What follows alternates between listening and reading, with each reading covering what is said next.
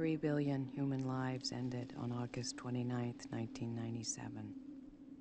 The survivors of the nuclear fire called the war Judgment Day. They lived only to face a new nightmare, the war against the machines. Welcome to Paradox, the time travel podcast. I'm Nick Hurwitch. I'm Phil Hornshaw. And we're here today to discuss the Terminator franchise. Oh, this is going to be a brain breaker, guys. It's going to hurt. We're going to do Terminators 1, 2, and 3. And if you feel like we're insane, we are. But we feel like we can do it because until we get to Genesis, which we'll be discussing next episode, the time travel in the Terminator series is more or less set up. Yeah, it's pretty... After the initial setup in each film, it's just action set pieces and things blowing up. Yeah, and the occasional, Arnold takes a second to explain what's going on, sort of thing. If you're one of the 12 Judgment people... Day is inevitable. If you're one of the 12 people who've... I don't know what that accent was you guys were saying. Phil hasn't slept much in the last couple days. I have not. If you've been wondering where we are, we've been watching Terminator Genesis and trying to figure that shit out. It's such a mess. But a glorious mess. It is a glorious mess. Glorious, poorly acted mess. Aww. Sorry, guys. sorry, Jai. For those of you who don't know, I have a 2-month-old son who is fantastic but time-consuming, and we both write for a living. So if you would like us to turn out podcasts more quickly, make sure to support our sponsors, who are also us. Incidentally, Go buy our books, thousands of them at a time. Namely, So You Created a Wormhole and The Space Hero's Guide to Glory. Available wherever books are sold. Hopefully, anyway. Yeah, probably not anymore. They're burning them. Go back in time and save our books. All right, so I should go without saying today that today's podcast, as with all of our podcasts, come with a giant spoiler warning. Yeah. You should have seen Terminators 1 and 2. Don't really need to see 3. Yeah, I think we've got 1 to 2 portion or moments in Terminator 3 that actually matter. Well, and beyond that, it's just not very good. So, you should have seen 1 and 2 because they're amazing films, and the rest of it, whatever. Here's the thing about Terminator. So, Terminator seems like the most straightforward time travel at first, When you first fire up that movie, it's like, yep, they came from the future. It sucks there. They're trying to shoot Sarah Connor in order to prevent that future from happening. Right? Pretty straightforward. But as soon as you start breaking it down and applying literally anything that we know about physics to Terminator, it goes out the window in a hurry. Nothing makes sense at all. It's just doesn't adhere to the rules of causality at all. As we know them in the physical world. James Cameron turned out a couple of pretty great movies, but he did not really give a shit about whether they made a ton of sense, as long as they were pseudo-consistent internally. Yeah. Kind of. Well, again, they're mostly setups, but that's also why today should be super fun. Should be good. So let's start with Terminator 1, and we're going to do our best to not jump ahead as much as Genesis is in our brain hemispheres right now. We're going to try and stick to Terminator 1. Once we get to 2, we'll obviously build on whatever internal logic the film is adding or breaking. But Phil, set us up with what happens in Terminator 1. Indeed. Okay, so Terminator 1 starts with a couple of weird arrivals of what turned out to be time travelers. One's a Terminator, played by Arnold Schwarzenegger. One is a random guy, played by Michael Biehn. And we don't really know what they're doing until they converge on Sarah Connor, who is a waitress. And one wants to kill her, and one wants to save her. And then we get a great sort of monologuing moment from Michael Biehn, Kyle Reese, where he explains that in the future, 2029, I believe, in the future, there's a war between a sentient AI weapons platform called Skynet that has taken over the world after triggering a nuclear war. Ostensibly, it heated up the Cold War because Cameron was really very rooted in the idea of the Eastern Bloc and stuff in a lot of his movies. and it's the late 80s. So the Skynet triggered a nuclear war, shot all the nukes from America at Russia, and and vice versa. Yeah, exactly. Skynet only had control of. We're gonna get here. Let's get technical. Skynet only had control of American nuclear weapons. Is that true? What they were doing was it used mutually assured destruction doctrine in order to wipe out the planet. Uh-huh. Isn't that cool? Isn't that smart? Good robot thinking. Anyway. The last time that they apply good robot thinking. Yeah, well. So the next, that happens in... Judgment Day happens in, 1997. And the next 22 years are basically Skynet attempting to wipe out humanity. It's machines versus humans. Yep, exactly. What's left of humans. So, humanity puts up a pretty good fight, apparently, in that they survive in rebels or whatever. Mostly thanks to the exploits of one John Connor. Well, eventually, we're led to believe. Exactly. The humans are scrabbling to stay alive, and then eventually a dude rises from among them, named John Connor, teaches them how to fight the machines effectively, and leads them to victory. Kyle Reese says that they were on the cusp of victory in this war. They had defeated Skynet, smashed its defense grid, with quotes, because we don't know what that means, but had won the war, and Skynet had a secret weapon in hiding, a last-ditch effort kind of thing, and that was to send one of its infiltration robots, a Terminator, in the past to assassinate John Connor's mom before he was born, to prevent him from existing, to keep the Resistance from having his unifying capabilities or his leadership, and therefore win the war before it ever started. And that's the whole setup of Terminator. And then the rest of the movie is Kyle, who is... mostly just a horror movie. Yeah, right? So here's where it gets weird. Skynet sends back a Terminator from 2029, presumably apparently after the destruction of Skynet, or after Skynet is defeated. But before Kyle Reese is sent back. And Kyle Reese is sent back by John Connor to Sarah Connor to protect her from this. And it's it's worth pointing out that some of the brilliance of the screenwriting in Terminator 1 and 2 is they rarely stop and they're like, here's exposition. No, yeah. And it's all kind of built in and implied, and you kind of have to piece together details to get this story. Right. Terminator 1 is great because Kyle just gets to rattle it off every once in a while. At first he's like, listen, it's a robot, shut up. They're just on the run being shot at, and he's giving her little snippets of whatever's going on. Later, there's a really great scene in the police station after they get captured by the cops, where he's just rattling off time travel, future information to whoever will listen, for no good reason, really. He's just no, it's real. Why aren't you listening to me? He wasn't very well trained in the current events of not even a little 1984. Which, to be fair, he grew up after the bombs fell, so he's never encountered society as we know it, which is kind of interesting, the way he has to react immediately to a world he's never known. Yeah. But anyway, we get snatches of it. He talks to Sarah, and he gets an extended flashback where you kind of see one of the Terminators in action in 2029. You get a sense of what this war is like and how horrible it is and how the time travel works. But suffice to say that the Terminator goes back, then Kyle goes back. They come back to the same point. They don't have a ton of information, so they have to kind of wait for each other to make their move. And once they've done that, they move on through the rest of the movie, which is just cat and mouse fights, basically car chases. Yep. And then let's close it down. So eventually, Kyle and Sarah fall in love. They make love. Anyway. Yeah, they make love. That's the important point. That's the functional part of it. It's about a span of 2-3 days of this running from the Terminator thing. Eventually, Kyle is killed by the Terminator, or killed in the service of saving Sarah. She manages to destroy the Terminator in the final moments in a weird factory machine shop. I can't remember exactly what that place is. She kills it.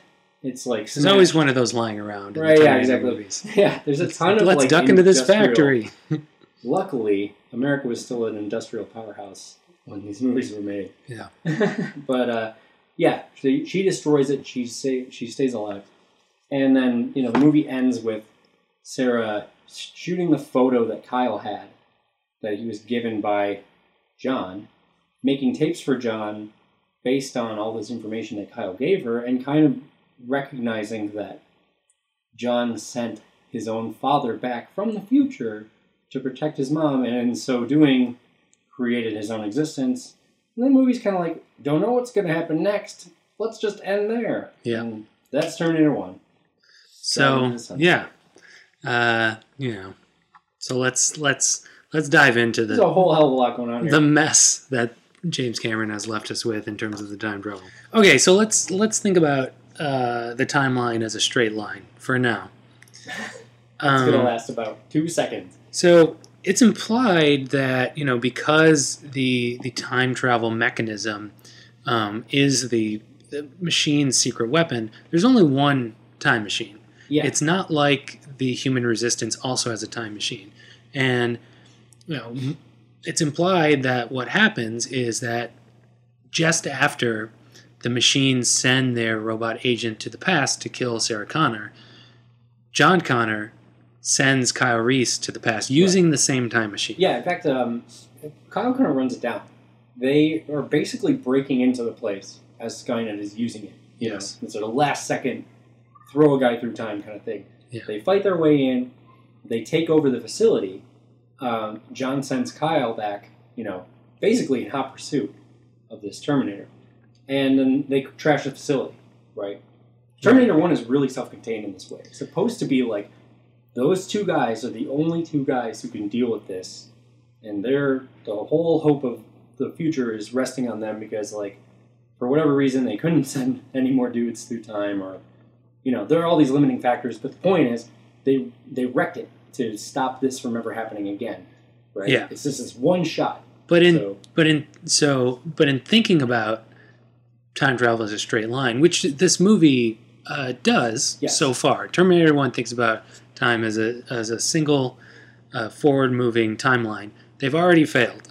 Yeah. Because the instant that that Skynet sends the T-101 into the past to kill Sarah Connor, John Connor and Kyle Reese are then standing in a future in which that Terminator has already gone back to the past to accomplish the goal of killing Sarah Connor. Yeah. The problem being that the movie is based around the dynamic between T-101 destroyer, assassin, and Kyle Reese savior. So the implication is that without Kyle Reese's assistance and him swooping in to save Sarah Connor, the T-101 would easily accomplish his mission. One would assume.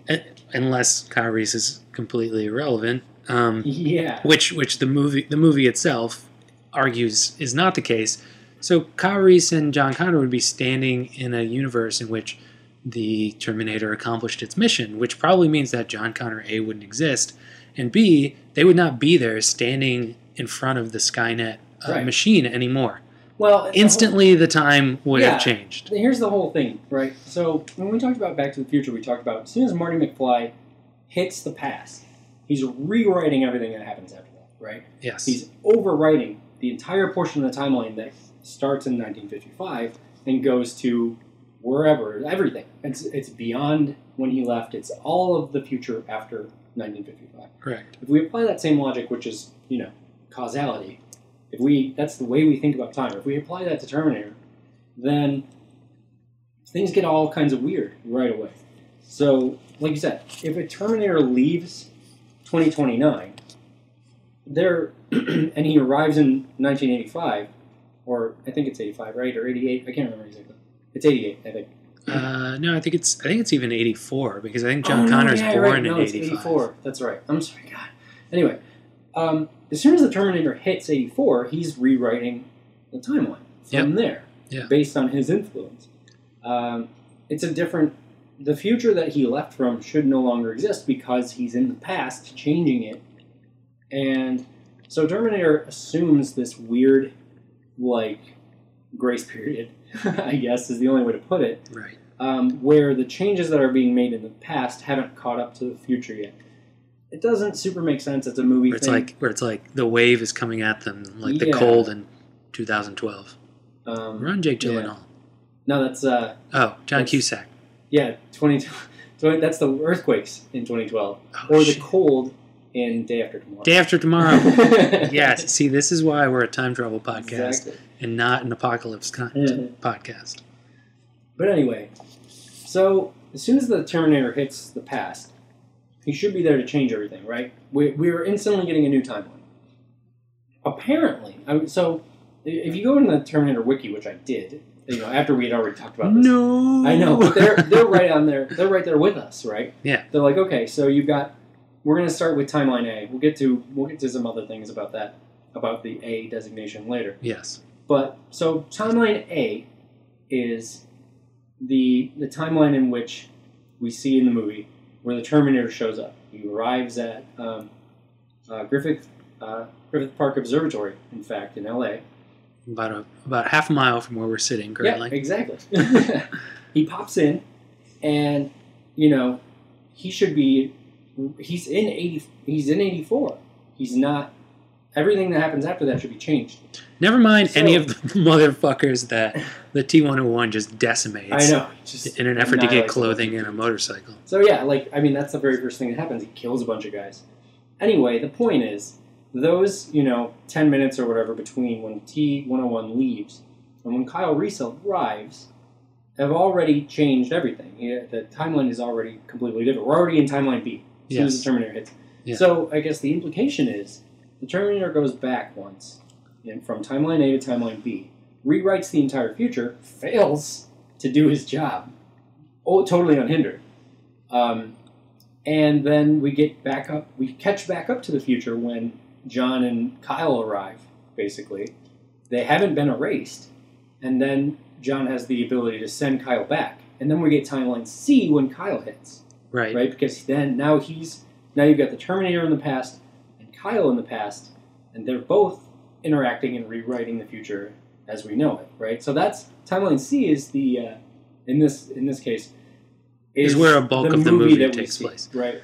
And so that's one possibility where each time it's a different timeline, and somehow the Terminator failed to kill John Connor despite the lack of Kyle Reese's presence. Because he couldn't have been there. It's worth noting that failure is a big category, right? For that first timeline with the Terminator. Fail does not mean didn't catch Sarah Connor, didn't maim Sarah Connor, didn't give somehow information to Sarah Connor that might lead to John Connor knowing what he does about the future or whatever, or maybe he doesn't need that knowledge to still be John Connor. There's a lot of implication that the training that Sarah gave him and her information about the future helped to shape him into the leader that he becomes, and it's all self-fulfilling prophecy. Sure. But it's not out of the realm that Sarah doesn't fight the Terminator somehow, or other people stop it or whatever. She gets injured, she finds out, they figure out it's a robot. All kinds of things could happen in that timeline. We have no idea, right?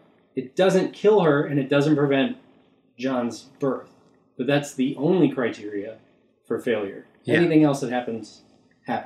Yeah, which you could argue because of how the movie plays out, because of the fact that Kyle Reese gets to send back. You could also argue that the movie says that Kyle Reese is essential to her survival. So definitely. Another possibility is that both the Terminator and Kyle Reese are not traveling into their own past, but rather a parallel universe where their futures are unaffected. Yeah, see, this is the only way I feel like it really makes sense, is if we throw out the fact that we're actually time traveling. Kind of breaks, what the movie says is happening, but it makes a hell of a lot more sense. If the Terminator and Kyle are actually departing from Universe A, right, which is functionally very similar, maybe identical-ish, close to Universe B. So Terminator leaves Universe A and ends up in Universe B in 1984. Right. And Kyle leaves Universe A and enters Universe B in 1984. Correct. The Terminator being there hasn't rewritten the future because they're both coming from a different point. The Terminator doesn't disallow for Kyle Reese's existence, basically. Yeah. That's gets around all these causality issues because they're moving parallel rather than back and forth. Which, given the text of the movie, is equally plausible as the first version, which is that the Terminator fails in its mission without the presence of Kyle Reese. Yeah, I mean we're reading a lot of implications in here, but they're implications that come from the fact that the movie's rules don't super line up with what we know about reality. So we're kind of we're trying to find ways in which they fit, right? So the parallel move works just as much as, like you said, a timeline and another timeline and another timeline. That's the way fans on the wiki have made it work, is that instead of you see a single timeline in the movie, but they're preceded by, I think, 3 timelines that happened before that to set that timeline up, and then another 2 timelines for the next movie, and another 3 timelines. It gets so messy.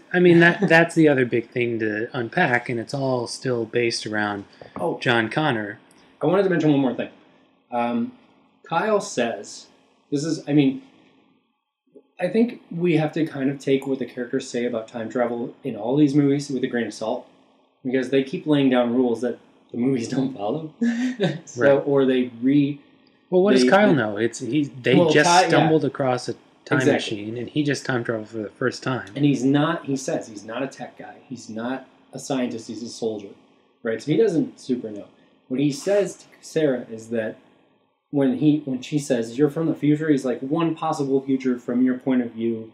Like, he's already kind of allowing for different states, different realities, possibly. Right. We don't super know. They don't get into it.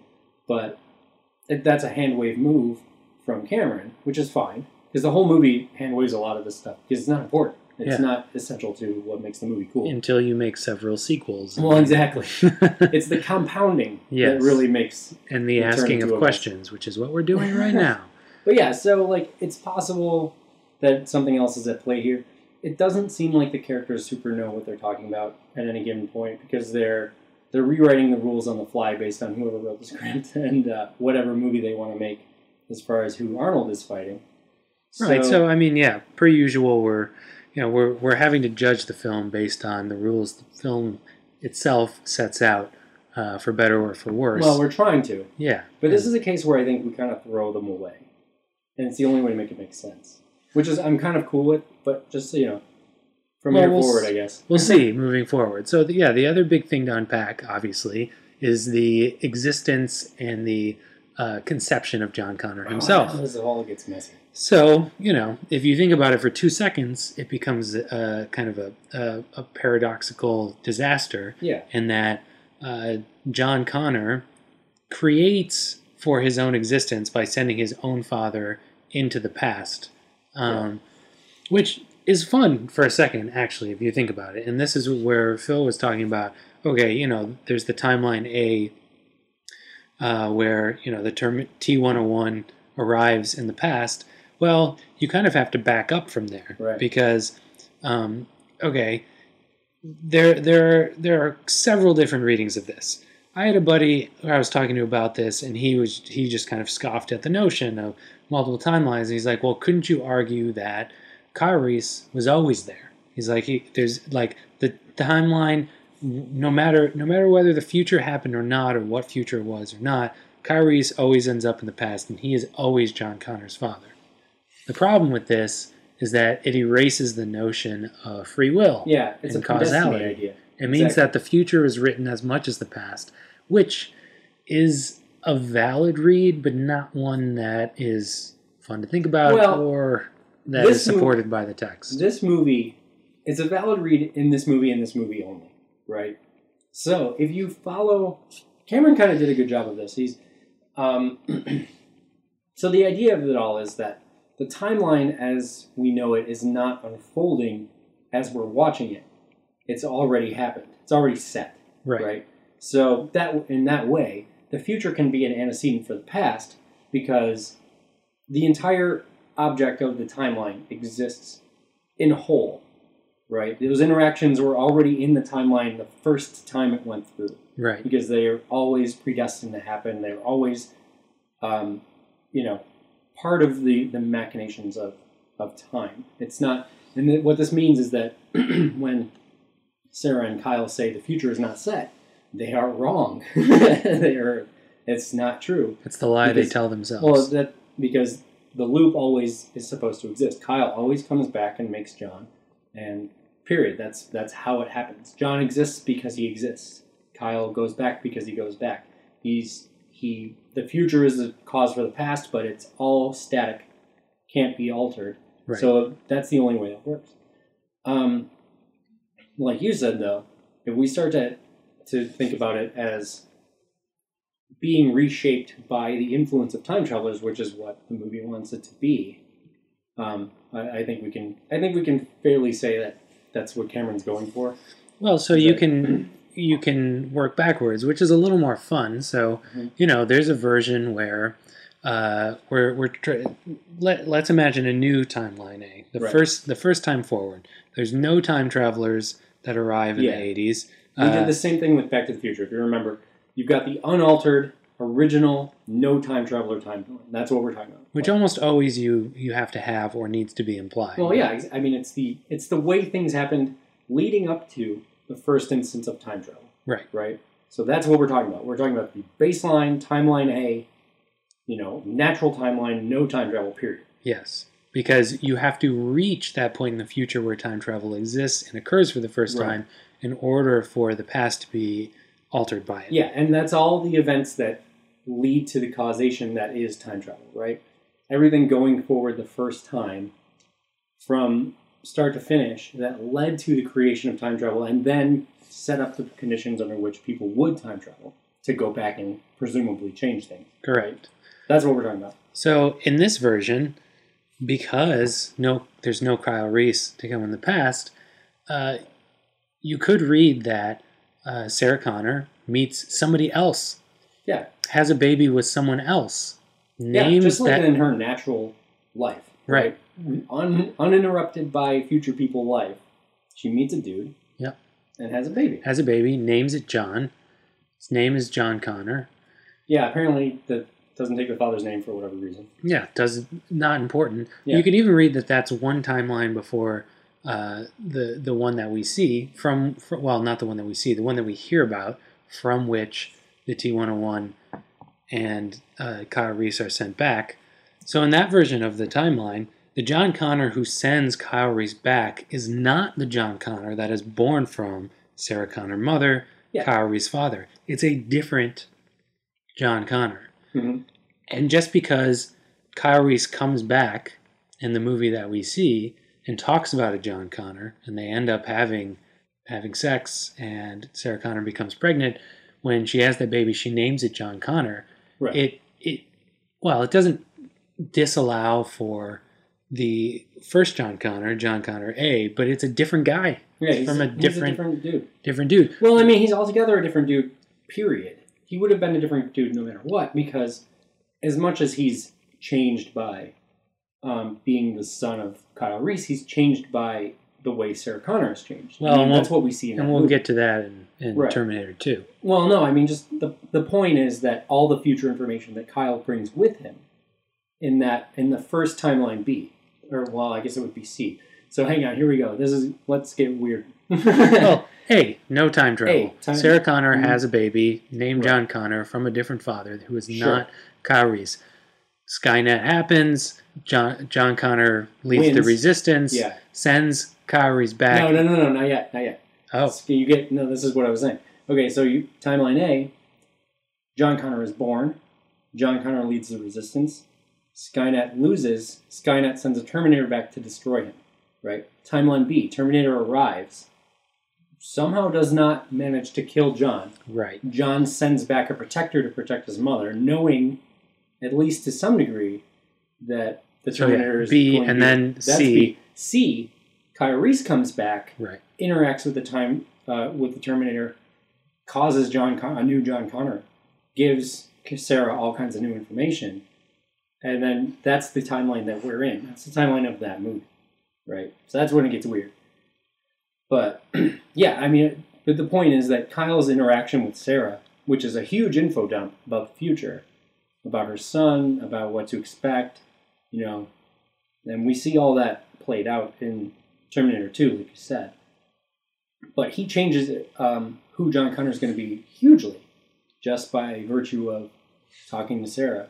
Even more, or even as much as, I think, genetically, he's a different kid. Right. You know, in the first two timelines, he's a separate John Connor from the Kyle Reese John Connor, or John Reese is almost a better way to do it. You know, timeline C is a different man. Yeah. And then if it loops from there, the way Terminator works is that actually, it's not timeline C we see in the movie. That's right. Okay, so again, I told you it was strange. So timeline C is the very first time that Kyle Reese goes back, right? He goes back, he talks to Sarah, they fall in love, they create John.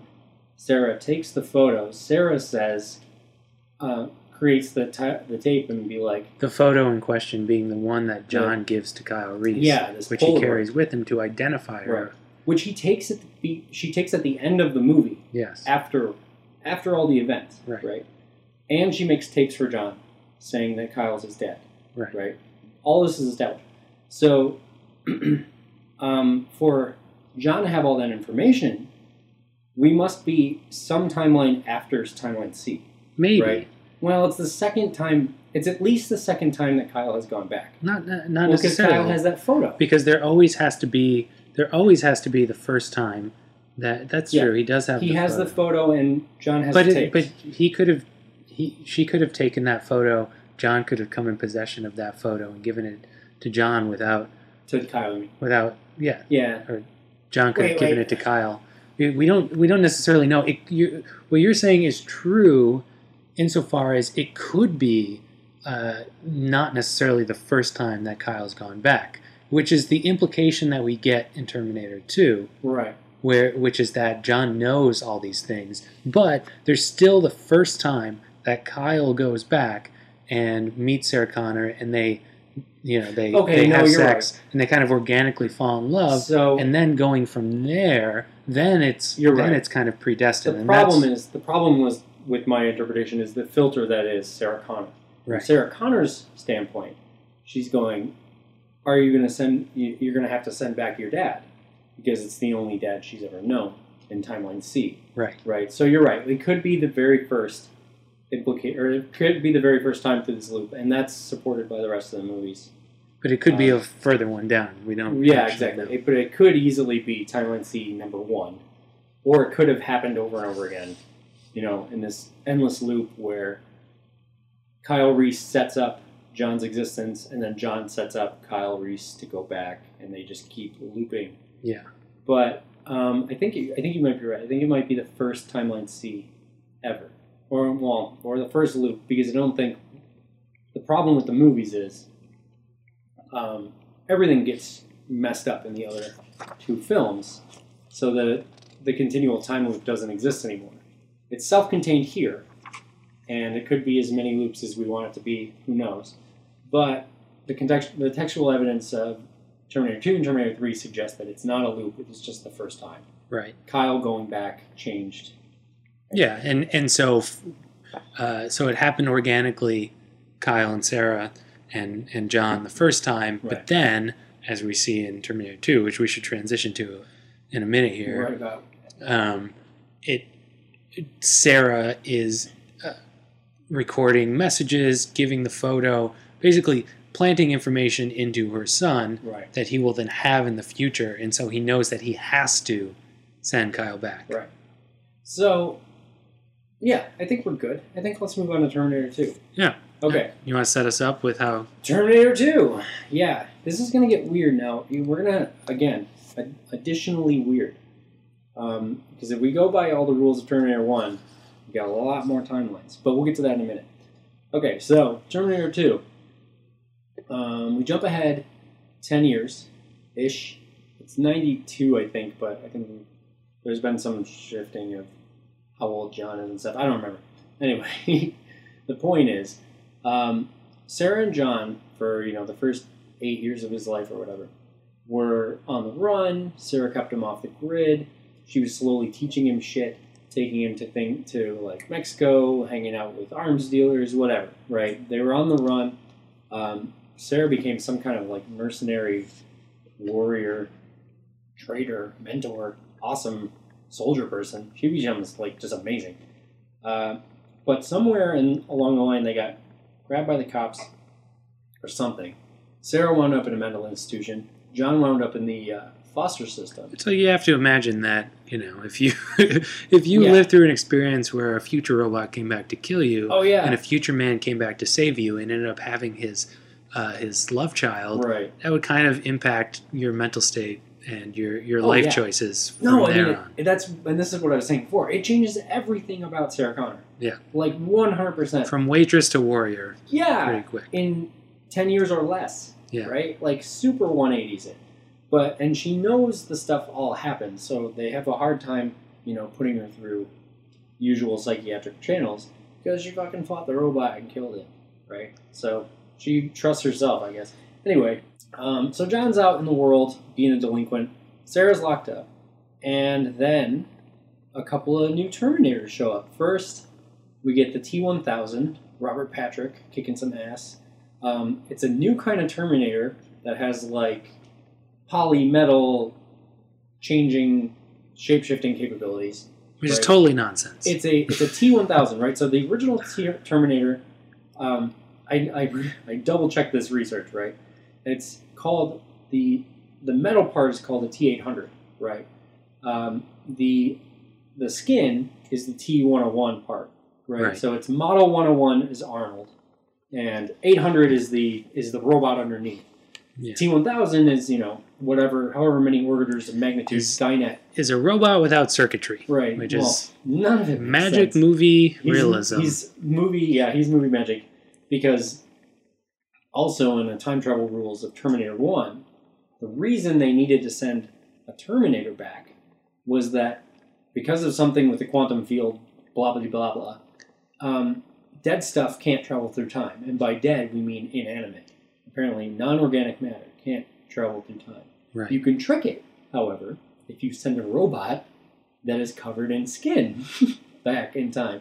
Which, again, whatever. Well, yeah, that makes the Terminator liquid is. metal even more fucked up, It's because it's a super weird. robot without circuitry that can not only look like human skin, but is. Yeah, right? It is Well, actually organic. Because, again, we're just like, these rules suck, let's throw them away. This will be a cooler movie. And it is. Like, I'm fine Well, with we can it. talk about how Terminator 2 kind of ruined everything. I mean, it's great, It's great. but it ruined any possibility of ever having another Terminator sequel. Yeah, it really does. Well, that was what it was meant to do. Yeah. But it fucked it up because the franchise still James exists. Cameron has a habit of doing that. See Yeah. also Alien franchise. Right. Yep. Anyway. So the original rules are that's why you can't take clothes. That's why you can't take weapons. You have to be alive to travel through time. And the Terminator gets around it by being alive on the outside and a Terminator on the inside. So, those are the arbitrary limitations of the time travel. In Terminator 2, the shape-changing, apparently still able to replicate organic matter, Terminator or T-1000 comes back, and then he's followed by another T-800 of the Arnold Schwarzenegger variety, and they again take on the role of assassin and detector. Right. Right. And it's awesome because you don't know if the Arnold, who was a terrifying exterminator in the first movie, is there to also kill Sarah, but it turns out he's there to protect her. It's been reprogrammed by John Connor. Reprogrammed by John Connor. And now back in the past, and then we've got all these character moments where Sarah is haunted by the idea of Judgment Day. She knows it's coming. No one listens to her. It makes August her crazy. 29th, 1997. Thank you. So then the movie progresses. They break her out. Young John and the Terminator break Sarah out of her holding cell, and they're going to go lay low because the Terminator T-1000 is basically unkillable. Yeah. Right. It's like a whole different level of fucking terrible. But instead, Sarah convinces them that they ought to go to Cyberdyne, the creators of Skynet, and prevent Skynet from occurring. Right? They're going to go ahead and rewrite the future by destroying the company, stopping the guy who invents Skynet, whose name is Miles Dyson, and otherwise just like preventing they're going to do to Skynet Which is what Skynet has been trying to do to John. It's worth noting awesome. that even though we don't see the creation of Skynet, already in Terminator 2, it's being created in a different way than we heard about in the original Terminator. This is another good reason why I think we're in the first loop. It's an implied loop, but it's not a loop, right? Where, John is setting up his own existence with Kyle. Because, we're still in the same timeline in Terminator 2 as Terminator 1, but already everybody in Terminator 2 is making new decisions and making new changes, right? What you're referring to is that Skynet is being created using... Cyberdyne has a bunch of, ruined Terminators. Well, Cyberdyne wasn't a thing in the first creation of Skynet. It was. Yeah, it was. Kyle says, when he says the designation of the Terminator, he says it's Terminator Cyberdyne Systems Model 1. Ignore me. No, it's okay. It's okay. But Cyberdyne was one of the words that Cameron created all along. Right. Okay. So Cyberdyne was always the thing, but like you said, when we start to see scenes that involve Miles Dyson and Skynet, we see that Skynet's creation is being based on the chip that was found in the Terminator's skull and portion of its arm that survived being crushed. It was the portion that was trying to choke out Sarah Connor in its waning moments of life, basically, in the first movie. Which was found somehow. Well, I guess they owned that factory. And somebody came in there on Monday and was like, what the hell is all this nonsense? Yeah. What in the hell? I found a robot. Also, the factory was destroyed. Yeah. But so... That guy was either promoted or fired. Yeah, right? Or killed. Yeah. More than likely. Why wouldn't you... Well, sorry, Bob. It's too bad. You and your family. Or actually, I never thought about this, but Skynet, it's very lucky for Skynet that eBay was not a thing. Because otherwise, found that shit robot arm scattered to the wind. Yep. Yeah. It's just in some nerd's house. So eBay also part of Skynet. Yeah, there you go. That's the loophole. Yeah. Anything computers. So So Miles Dyson is at Cyberdyne creating Skynet based on Terminator tech from the future. Right. So just as John Connor himself is a creation of the future interacting with the past, so too in this timeline is Skynet a creation of the future interacting with the past. Well, and so what's interesting is that I don't think they ever state this explicitly, but it's implied that it's okay already from the get-go. It's like, why liquid metal now? Why is that happening? And if they had it, why didn't they send that back in Terminator 1? Well, and obviously, what Kyle said about destroying the time travel facility, not true. Or there were other time travel facilities. Actually, basically, this rewrites everything that Kyle said about the end of the war. I feel like it could be true, but in the changed version of events, there's something else true. So, like Kyle's version of the future doesn't. Yeah. And he doesn't recognize this. This is another reason why I think we kind of have to toss out what these folks are saying about time travel, or what they think is about the future, because the moment they come back with information about the future, they're changing it all, right? So it doesn't follow anymore, right? But so the easy conclusion to draw is that, well, now that the Terminator technology was in the past and it was found, and that's the foundation on which Skynet is being built. The robot army, the machines, end up more advanced than they did in the future where Kyle Reese in Terminator 1 came from. Right. Maybe. So we're reading into this timeline that Judgment Day. Well, we don't know when Judgment Day occurs. Well, no, we do. I think the Terminator says so. But anyway, so Judgment Day isn't altered, but Cyberdyne's research is. And it changes Skynet in such a way that it's, like you said, more advanced, or at least further along somehow in its Terminator development. And, I mean, the Kyle Reese event, we don't know. We don't know how that occurs. Yeah. But we do know that somewhere in the future, more Terminators get sent back and they're better. And whatever Kyle said about the past. But they also, the other interesting thing is that there does seem to be some kind of carryover with information for Skynet, in as much as it knows it doesn't try again the same thing, right? Or whatever. Or it's either later in the timeline where Skynet's like, that didn't work, let's try something else. Or it's a sufficiently different timeline, but Skynet still has sufficient information to say, okay, it's a failure to send a Terminator back to 84. To destroy Let's our try it mother. at age 10. Right. Right. Well, so this is one of the ways in which Terminator 2 is both amazing and destroys all future possibilities Right. for Terminator sequels. Because one of the brilliant things that James Cameron does is that he gives you just enough information to make everything work in his movie. Right. But he doesn't doesn't give you matter. so much information that he patches things up. And so, future attempts at sequels end up trying to extrapolate or explain or change, and it screws things up. So an obvious question here is, well, if you have the ability to time travel, why not just try that first time again? Yeah. Like why why Send not the kill T-1000 back. why not kill Sarah Connor's dad?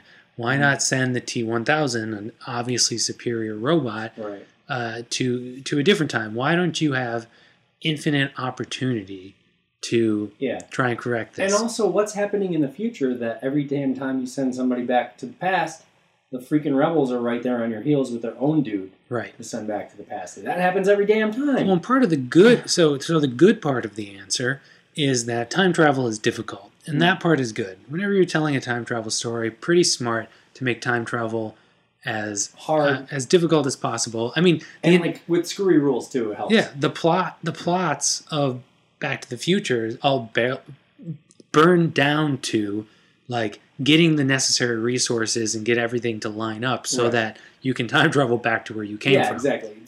All the Back to the Future movies are fuck it up as little as possible while you seek out trying to get travel. home. Yeah, exactly. But if it's not difficult, then it raises all these questions. Why aren't you just going back willy-nilly? Yeah, why aren't you trying harder? Which gets delved into in Sarah Connor Chronicles, which we will not be talking about today. Or I don't think ever. Maybe eventually we'll tackle Well, it. first of all, you have to watch it all. Yeah. And there's a lot of it. Yeah. Sarah Connor Chronicles, for those of you who don't know, was a short-lived TV show based on the Terminator franchise that takes place in between everything. It's in the aughts, like 2008-ish or something like that. Well, it was was it after Terminator 3? I think so. I think or they were but it's around. before Salvation. Yes. Yeah. Anyway, it introduces a shitload more time travel, and it's a huge mess. And we're just going to keep it. We're going to keep it separate. As much as I like the show, and I really do, it just we can't. Well, so it opens the can of worms everything that we're talking about right now, which is time travel willy-nilly. Mm-hmm. So just taking Terminator 1 and Terminator 2 for what they are, and even Terminator 3, I mean, a pet theory that I enjoy, which I wish, as much as I enjoy how little James Cameron explains, he gives you just enough, I wish he had built in this rule. I wish that the way time travel worked was, okay, you can time travel, but you can only go 30 years into the past. Or, well, I guess in this case it would be, it's like 45 years into the past from 2029 to 1984. But the length of John's life, which he's pretty old.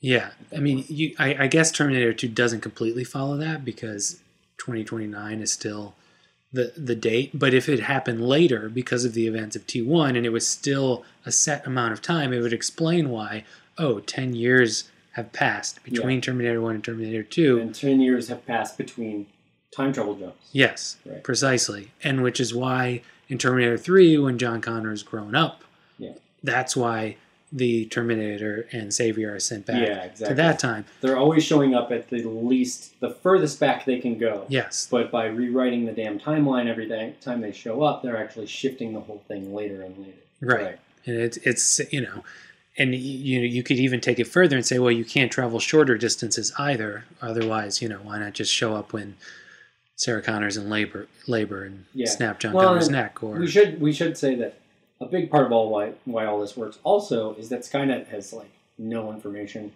about this time, which makes sense. Like, Right. do you remember what you were doing in 1984 kind of thing? Like, I mean, there's not detailed records of anything like that. So it's not like you can go, well, why don't you send the Terminator to show up when she's taking a dump? Like, how Right. do you know? Yeah, Like, you don't know. you don't know where she is. You have a vague, Skynet has a vague sense that Sarah is in LA, and this is what her name is. I mean, Arnold literally goes to the phone book. It doesn't even have a photo. Right. You know? So it's not like there's super good records for anybody. It's a good thing Facebook didn't exist. Yeah, exactly. Things might be a little different now. Would have made short work of you, John Connor. Yep. At the arcade. But yeah. Unfortunately, they don't make that rule. And so it's kind of left as a lingering question, which Yeah. unfortunately the writers of Terminator Genesis attempted to answer. Yeah. For another time. Anyway, catching back up into Terminator 2. So this is where the movie kind of goes off the rails as far as Terminator is concerned. We're still operating on that thing that John said. John told Kyle to say to Sarah in Terminator 1, future is not set, there's no fate but what you make. And they've been operating on this rule. This is the rule that dictates Sarah Connor's life. She's been training John, she's been, preparing him for the future that she thinks is going to happen, but she also fully believes that they can stop it. Right. And that she's trying to make strides toward making John different so that he doesn't have to deal with all this nonsense, or that, whatever, he can save these lives. They end up, this triumvirate of time travel ass kickers, sorry. They wind up going to... Asshole kickers. Sorry, I was like, what? They end up going to Cyberdyne, and Sarah's gonna assassinate Miles Dyson. At his home, in front of his kid. In front of his kid. But they wind up becoming friends by proving that Arnold is a Terminator. They go to Skynet and they go to Cyberdyne with the plan to blow it up and they take the Terminator gear, they're going to blow the whole place, they're going to erase all the data. They're going to stop Judgment Day from ever happening. They're going to prevent the creation of Skynet. And it seems like they can do it. They're taking out all of Miles' research. They're getting rid of the Terminator that's helping him do it. Well, according to the ending of Terminator 2, they do it. Exactly. So that's what and happens. Miles Dyson dies anyway. Well, according to the end of Terminator 2, they think they've done it. Sure. They do annihilate all these things. They have eliminated the version of Skynet that they're aware of and can account for. Exactly. However, it doesn't make anybody blink out of existence, because we got the Marty McFly situation in which you're from a different future from the one that you created. Yes. So you're not immediately erased by the destruction of Skynet. Whatever. Right. Your future is still fucked. Yeah, exactly. So they end up... The movie ends with the destruction of the T-1000, the destruction of the Terminator 1 chip, the destruction of the Terminator 1 hand, and also the destruction of the Protector T-101 from that movie. So all remnants of the Terminators are eliminated from this timeline. Skynet is apparently dead because they killed it basically in the womb, the way Skynet was trying to do to John. All the data's gone, creator's gone, right. The company is gone. Yeah. Basically. And, yeah, Sarah and John go into the future thinking they have eliminated Skynet. The end. And there was actually even an alternate ending to the movie that Cameron filmed, in which Judgment Day doesn't happen, John Connor never becomes a resistance leader, he ends up a senator, Sarah gets to be happy and old. It's the ideal timeline, actually. Unfortunately, it doesn't exist for anyone. Again, only in the characters' imaginations. Right. So if we double back again, and we pull the same nonsense we pulled with Terminator 1 on Terminator 2, we start getting into the mess of timelines again, right? Yeah. So, here we go. We're going to say Timeline C again. We're going to catch back up to where we were. Timeline C at the end of Terminator Kyle Reese impregnates Sarah Connor, dies. Dies. John Connor Connor, right? Yeah. Now, whatever goes on in the future that we're not aware of, Terminator T-1000 is sent back in time, creating Timeline D. He apparently fails in his mission to eliminate John Connor and goes all the way forward again, just like it did in Terminator 1, where John captures, reprograms, and sends back the T-101 who protects him. Timeline E. Correct. Right? And then Timeline E, I believe, is the timeline we watch in the movie. Right? Ends with the destruction, because of the influence of the Terminator, the destruction of Cyberdyne and apparently the destruction of Skynet. Right. So, that's where we're supposed to be at the end of Terminator 2. Timeline E, no fate but what you make, totally new future, as far as we know. Right. Okay. Is that everything? I think that's everything. Whew. So the interesting thing to think about, extending from the events of Terminator 2, like, okay, imagine you're John Connor. Again, picture John Connor A, who existed from a different father than Kyle Reese, and without the influence of time travel in his childhood. He had a different set of circumstances, seemingly rose from the ashes through different flaws, different upbringing, Right. to lead humanity. But this John Connor, the one who is the subject of the Terminator series, is interesting because imagine, already between Terminator 1 and 2, we see what the influence of time-traveling killer robots and time-traveling baby daddies has on Sarah Connor. Which is huge. Imagine you are a young boy. First of all, your mom's insane. Yeah. You believe that she's insane. She's locked up. Come to believe that she's insane. Well, because she's locked up. But he's pretty cold on his mom. He is.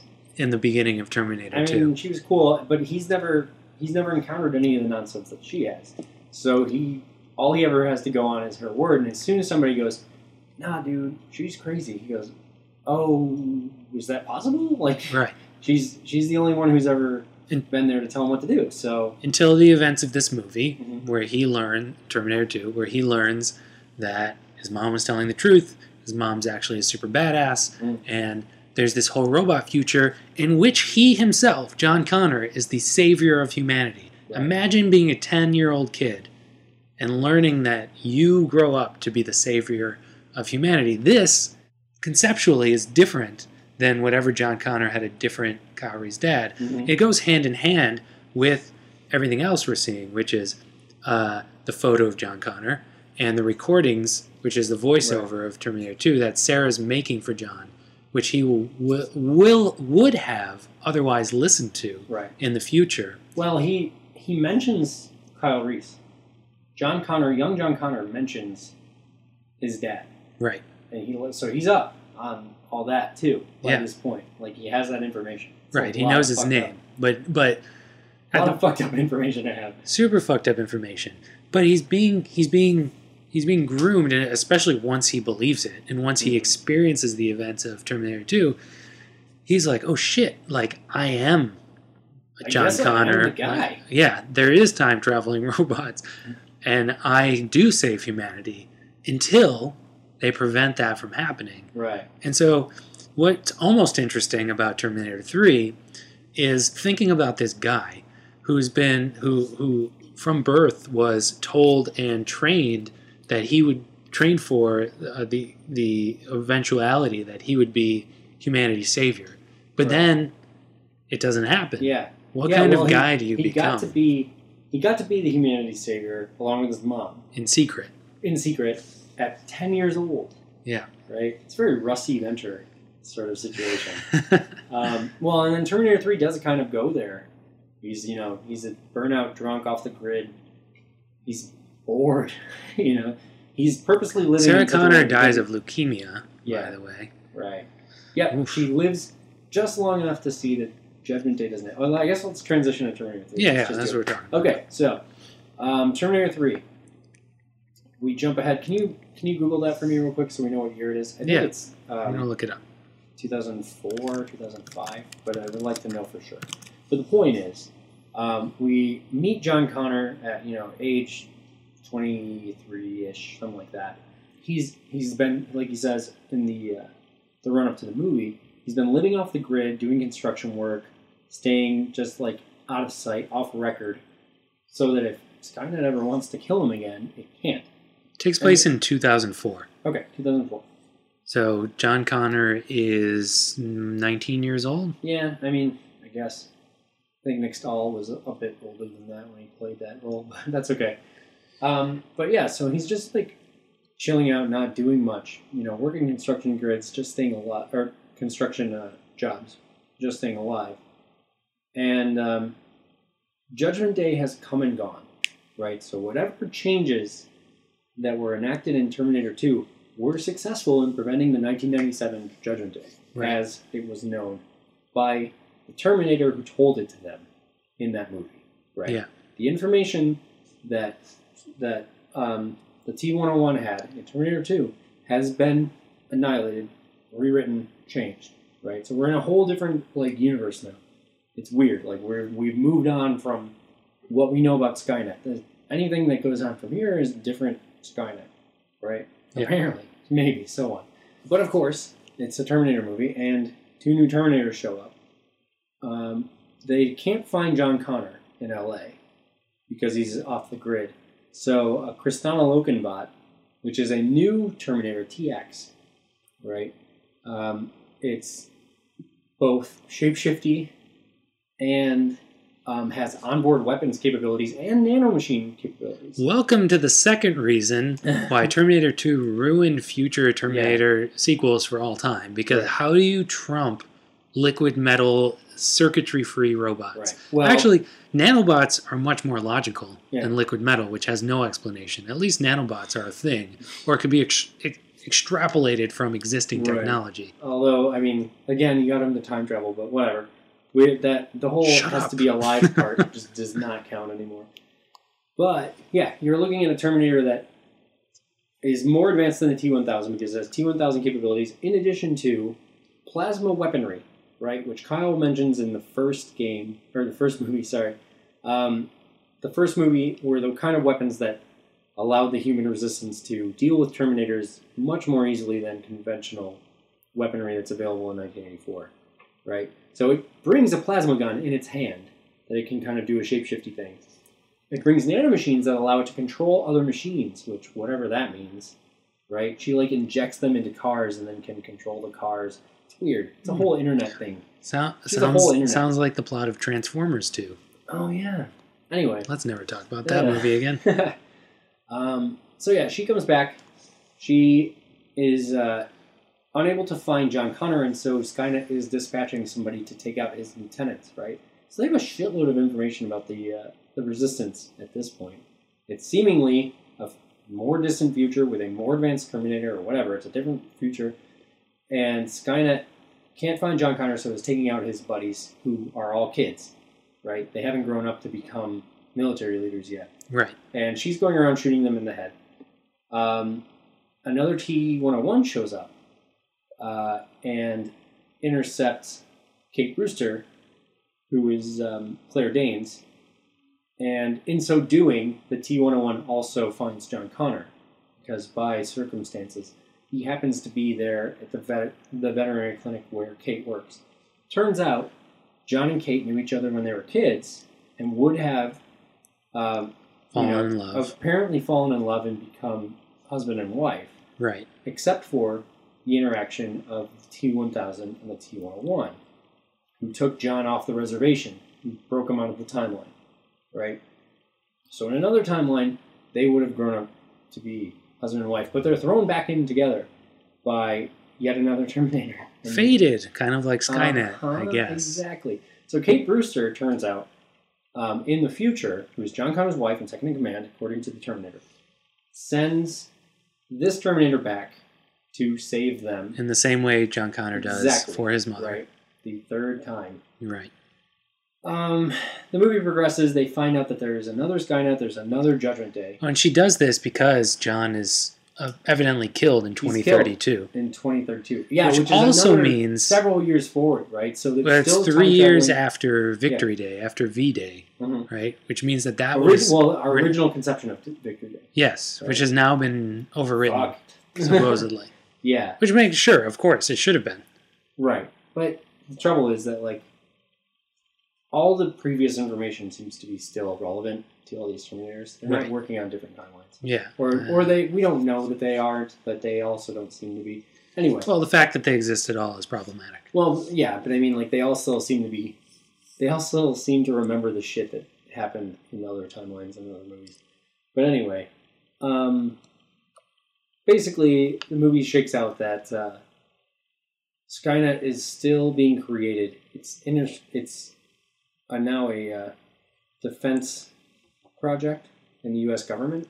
I think purchased from the defunct Cyberdyne or something like that. Yeah. And through the course of the movie, they're talking about this virus that seems to be it's specifically to prevent hacking is what Skynet is supposed to do. Well, no, it has the capabilities. It's a defense platform that has the capability to do cyber defense on the internet. Right. Right? Sure. It's a little weird. They're not super specific because Cyberdyne both has all these like weapons platforms attached to it. You know, they're building Terminator-style robots. They're building the hunter-killer flying things. You know, we see all these things later in the movie. Right. Apparently, it still has connection. Well, no, you know what? It might be through the virus that it does all this. Anyway, there's this virus, and it's like the internet, and it has infected all the computers, including the defense computers. And turns out the virus itself was a gambit by Skynet to have them turn Skynet on and give it control of everything. And when they do that, in order to destroy the virus, Skynet takes control and triggers Judgment Day in 2004. That's the end of the movie. Yeah. And the TX fails to kill Kate and John, but the T-101 winds up putting them in a fallout shelter, and they survive the bombing. And that's how they get through Judgment. Oh, that was an interesting detail, too, is that the reason why the T-101 was able to kill John Connor in 2032 is because Skynet supposedly knew that John had an attachment to that model because he was saved by and hung out with one in the events of Terminator 2, and so he was able to somehow get close to him. Yeah, or, which is, again, like, well, how does it have this information? Who knows? Yeah, there's a lot of that, though. Skynet has all the information that the audience does at all times. Right. But yeah, so anyway, that's Terminator 3. Like Terminator 1 and 2, that introduces at least 2 more timelines. Yeah. Again, so now we're like in G. Or 3. I think it's 3. I don't remember.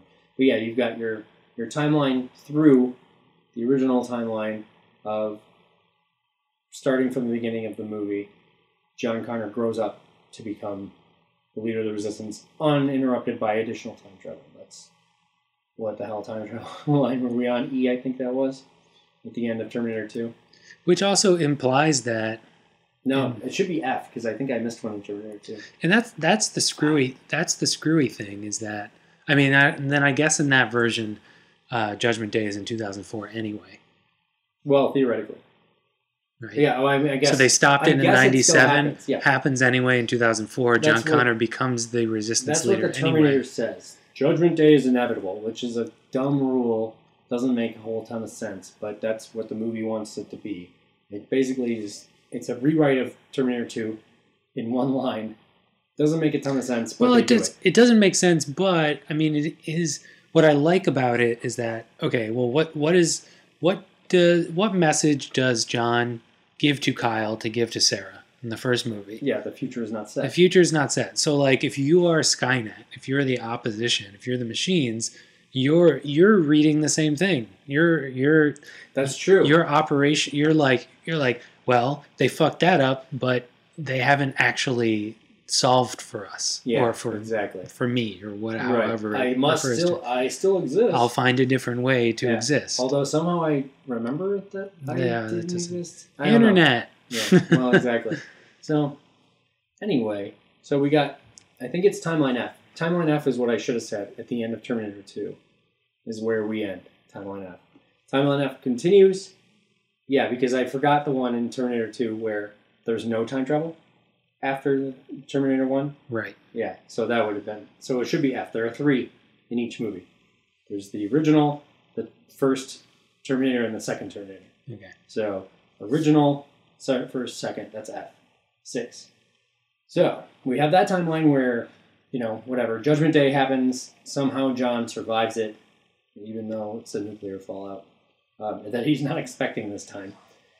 And Skynet sends back the TX. That's timeline G. I forgot the alphabet because my freaking eyes are crossing. So that's timeline G. It fails to kill John. For some reason, which keeps happening It for some reason. Maybe seems to kill... Which is mounting evidence that it's multiverse and not a single Yeah, oh no, it's super rough now. Or So- it's just the mistake that they're Yeah. doubling and tripling down on, that you can follow someone into a past that no longer, or Right. from a future that no longer It exists. shouldn't exist anyway. Yeah. So whether or not the TX is successful in killing the lieutenants doesn't matter, but it is not successful in killing Kate Brewster. So she survives long enough to send back the T-101 to create Timeline H. And that's the timeline Terminator 3 that we watch. Right. And then that movie ends. And Judgment Day happens in 2004. And then, it was supposed to kick off Terminator Salvation, which was supposed to be a trilogy. It didn't happen, so we're going to ignore all that. There's no real time travel in that anyway. Shame. Shame. Yeah. So that should bring us to Genesis, I believe. And I think we've addressed all the weirdnesses, which are a ton. Yeah. 1, there are a shitload of timelines. 2, the rules don't super make sense. 3, we're interacting with both. The fate is what you make, but not really, because it's maybe inevitable. Yes. I'm not really sure. And so there's an implied loop in Terminator 1, but the loop gets blown out by Terminator 2 because they prevent that Judgment Day. So John, having the information to seed Kyle Reese in the past no longer matters, I think, as we understand the timeline. Because, those events have already altered the future such that they're not going to occur the same way. Yeah. So, yeah, it's all wonky. It's not like John has... It seems like John should not have to account for his own existence anymore. Kind of the same way we were talking about Marty McFly. He's from... The antecedents are from a different future and have created a new timeline. And so they don't need to occur in a loop anymore. It was never a loop. Or it wasn't... It may have been a loop in Terminator 1, but it's never a loop anymore. Right. The loop is broken. So... It's slightly less problematic because, at least in Terminators 2 and 3, they don't go back to before John Connor was born. Yeah, they're always operating in the future. You could, despite all the timelines, you could argue that there are still only 2 John Connors, theoretically. There's John Connor without the influence of time travel with a different dad, and then there's John Connor that we grow to know, whose dad is Kyle Reese. The one other thing that I wanted to say about Terminator 3, which I wish they had done, because I like the idea that you're this kid who's been trained for and told that you're the savior of humanity against an apocalypse that never comes. Right. It's like, okay, sure, he doesn't really know what to do with himself at the beginning of Terminator 3, but sure, all the stuff that happens in Terminator 3 is terrible, horrible, whatever, but it would be, you could almost argue that if that version of John Connor, who has all that information, would be kind of relieved or pumped up that it's still happening, because he's like, oh man, I'm the savior of humanity again. To a degree, he's a weird character in that movie. Yeah, they don't really nail. No, yeah, John Connor. They don't bridge the gap between child John Connor and savior of humanity. He's John a little Connor. bit. He's a little bit the same guy exactly, and it just does not. He doesn't really react super well in general, I also kind of wish that he had more of a hand instead of just Skynet happens anyway, tough shit. The interesting and I think more logical version of that would have been a John Connor who has no purpose, and his mother has died, and he, not directly, it's not like he dips into super villainy, but if he kind of inadvertently through screwing around helps lead to the creation of a new Judgment Day. And that would have been a fun script thing. And if you're gonna go with these weird constants that Terminator seems to have, where you've got Skynet leading to the creation of John Connor, leading to the creation of Skynet, it would kind of still have some kind of weird synergy. This fate, this pseudo fate that they've got going on. Yeah. Where that the fact that they both exist helps create the other, just because they're two inexorably tied together. I don't know. Yeah. I feel like you could make I think as the that script is idea concerned. is super interesting and one that continues to build. And you know, we've gone kind of long, so we won't get into it now. Sure. But it's definitely something we should talk about when we get to Genesis, which is the idea that Skynet and John Connor kind of have this symbiotic relationship, Mm-hmm. and Genesis. This isn't really a spoiler alert, but the trailers spoil it for you anyway. They almost get to the idea that Skynet isn't really about whatever AI becomes self-aware and causes the apocalypse. Like the impetus of everything bad that happens and all of the lives that are destroyed is time travel itself. Yes. And if you then take that logic forward, and then the John Connor that we know is born of time travel. Right. So it's like you have evil, machine empire born of time travel eventually after the Apparently. first time. Yeah. And then you have the savior born of time travel. It's like well, that's an idea that we should discuss a bit. Right. And then next Yeah. episode. Let's wrap it up. I gotta pee. All right. Thanks for joining us on this mind-bending discussion of Terminators 1 through 3. Oh, God. Skip Yes. Terminator Salvation. There's not really a lot of time travel. Yeah, we're just not there gonna go anyway. Next week on the podcast, we'll be discussing the new Terminator Genesis. If you haven't seen it, I'm sure it'll be on DVD and video on demand in like 3 days. It didn't do very well. But these filmmakers decided to just go butt fucking wild with the time travel in a way that even the first 3 films didn't have the gusto honestly, to do. I have to say, like, wonky, ridiculous, nonsensical as it all is, I kind of love it because I think that for my interpretation, my fan interpretation of Genesis, is that it totally just takes a shotgun to all 3 other movies and eliminates all their stupid rules, and it's like, we're going to go freaking off the wall, make up a whole new thing. And if you follow it down, which is it's a long path. Which like with a 3 lot of people in nonsense. America can do. Uh-huh. And we're 2 of them. Well, we're going to teach you, right? If you follow it down, it makes it all make sense in a goofy, weird way. Yeah. And I'll explain. So join us next week for that podcast. Remember to rate, review, subscribe, Whatever. tweet Whatever about. the Maybe we'll buttons are. start a Twitter account for the podcast. I don't know. People do that. We keep starting Twitter accounts. No, and we never don't using them. use. I know it's really annoying. In the meantime, you can find me on Twitter at HeWizard. And me at Phil Hornshaw. At Twitter's Hornshaw. dumb. And Anyway. also buy our books. That's homework.